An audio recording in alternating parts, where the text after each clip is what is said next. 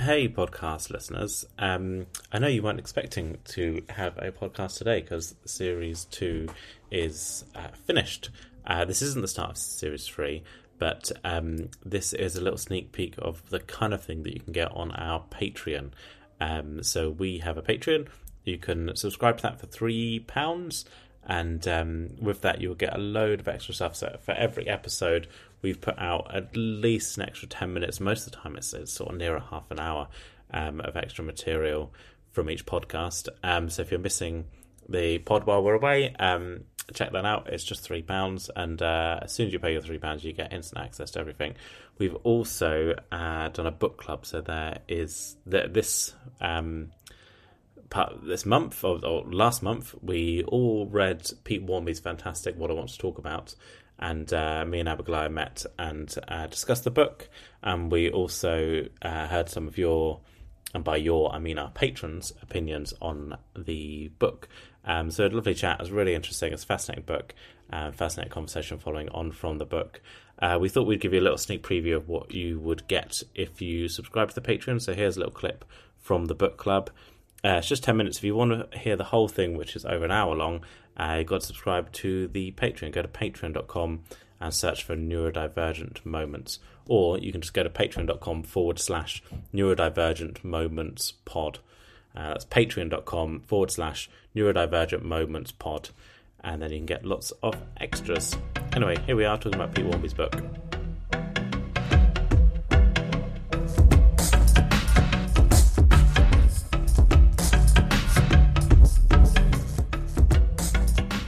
This is our first book club.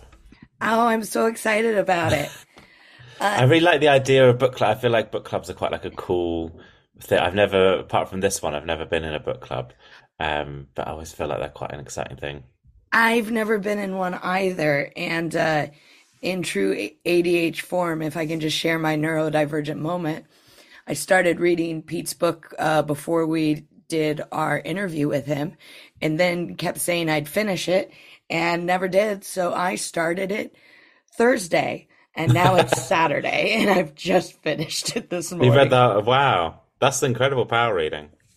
Not really. I haven't read. The one reason why I wanted to do this with you is because I haven't been reading books, and I want to get back to reading books. And I forgot how I got faster a little bit each day. But the first day, it took me 3 hours to read 50 pages. I think that's acceptable. Is that acceptable? Let me think. No, actually, that is quite. I mean, everyone is different, but that. Were you rereading bits or what's? Probably sometimes, like, I'll zone out and I'll have to go back and read it again. In my head, I think I'm reading at the pace people speak. I think that's what's happening. And then I'll look at my clock and be like, I don't think 5 pages is enough. After today, I kind of remembered how to read fast again, if you will. But it was interesting. Thank God I liked the book. I'll tell you that. Otherwise, but I think books you like can take longer to read because you sort of, and I think this is a really good example of a book where there'll be something where you will read it and then you sort of have to. You go, oh yeah, I had that thing where that happened, or and it just starts you off on a sort of thinking pattern, and then you go, oh no, God, I've got to go back to the book. Yeah. Whereas exactly. Some books you just sort of get. I mean, another potential book club book is Dara McAnulty's book, who I think gets a shout out in Pete's book, who's an amazing nature writer. But with Dara's book, you just sort of get lost in the sort of nature writing. And I think where I'm not someone that knows a lot about birds or the sort of stuff that Dara writes about, I was able to just sort of read it and take it in as it came. Whereas there was lots of very, very relatable stuff in Pete's book, and it set me off on thinking about things. Yeah, it just occurred to me. We said this was our first book club, but we might want to just specify that we have read What I Want to Talk About. Yes. By Pete Warmby. How Autistic Special Interests Shape My Life. Maybe we should say the actual name of the book. They always have, we have the same publisher, they always have very long titles, Jessica Kingsley Books, because they always want to show up in Google searches. That does have a very long title. Jessica Kingsley Publishers. I didn't even think to look at the publisher. Is it the same publisher that published your book? Yeah, yeah. So they often have like a part of their sort of thing is they have a subtitle. So they often have quite a long subtitle. Ah, very clever, very clever. Well, Joe, you were saying you found this book relatable. What did you think about it? What are your initial thoughts? Initial thoughts? Oh, I loved it a lot, and it feels like very exciting that yeah, to me, it's part of a bigger um, sort of library of autistic experience, which is being built up. You know, sort of 30 years ago, to an autism history for people. Temple Grandin wrote arguably the first book written by an autistic person, or co-wrote it. And then you had Donna Williams and sort of different people in the 90s. Daniel Tammet was another one who I remember reading. But now it feels like there's this real boom of all this sort of experience coming up and all the little nuances of autistic experience and stuff that there's stuff in this book which is very relatable, but I wonder whether it would be stuff that would be in sort of diagnostic criteria, but it's still very relatable. Do you know what I mean? Like that it would or that it should be part of it, or is it part of it? I don't quite understand what you mean. So like I think there's just all these little like nuances of autistic experience which aren't covered by the sort of diagnostic criteria, but they are shared experiences among many autistic people. And I think that there were lots of things in that which were sort of very, very relatable. And probably if you sort of if you sort of thought about them properly, they probably are in some way linked to that diagnosis. But yeah, they're just that sort of experience. Am I rambling already? No, it's good. I like it. It's interesting. Yeah, I thought it was a great book. I found some of it relatable. I'm gonna go ahead and say I didn't assume I didn't find some of it as relatable as you do.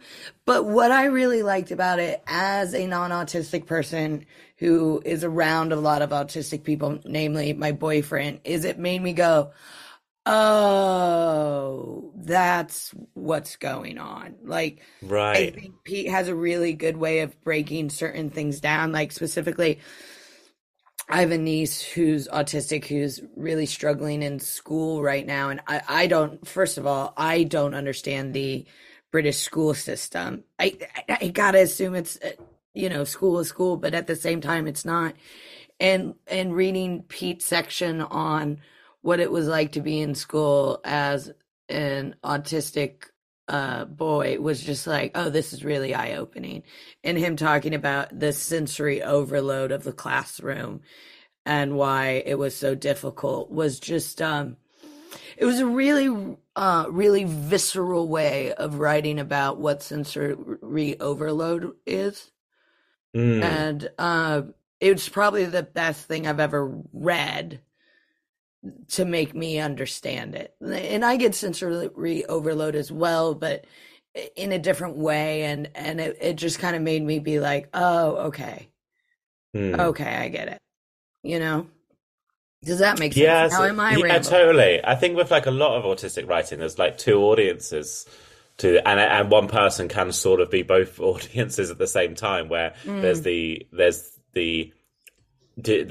on the one hand, the books go, you get this right. It's just addressing other autistic people, and then there's the other audience, which is come in and understand this, you know. And I yeah. think it's straddled the two of those very well.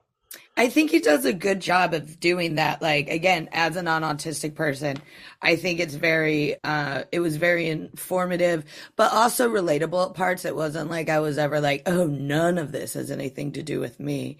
I was also struck because Pete's diagnosis for autism came in his 30s. So he went through Mm. his whole childhood not understanding what his mind was, how much his special interests were like a retreat and a safety net for him, Mm. like in a really, really, how do I say this? Like, I know, again, going back, I've always understood that special interests are a comfort and they're a way to ground yourself. But with the way he writes about them and how integral they are to his life, like, it's beyond comfort. It's like a deep need, you know? It's Mm, like I would say Pete needs Lego as much as I need to breathe, mm. almost. You know? That's how it kind of came off to me in a way. Would you agree, or am I blowing it out of proportion? Yeah, totally. I think like a lot for me, especially when I was younger, like but and also now, like, special interests were almost like I say it's almost like a religious thing, you know, where it was like sort of it grounded a lot of my uh a lot of my like experiences and like so I mean there's no way I get around it. One of my main special interests as a teenager was a now cancelled musician, but that it was almost like yeah it was like a religious thing, and I'd like to have carry around like you know I'd have t-shirts and all these sort of things which were almost like symbols of you know like this is a thing that's important to me, Yeah. and it was sort of comforting where you know I wasn't fitting in and I wasn't the world just seemed very overwhelming and and it was just very clear that I wasn't like other people, and at the time I read that as you know I wasn't as good as other people, and Mm. that you know that sort of like sense of well actually you know like um in particular sort of rock music has that sort of outsider thing of like you know well you know it's okay to be an outsider, you know you're not on your own being an outsider. I think it's probably what a lot of people get from their religious beliefs as well. Yeah. It's probably super offensive, I but don't yeah, it think feels like that. so. I don't think so. I mean, not to me, but also I'm not super religious, so maybe I'm wrong.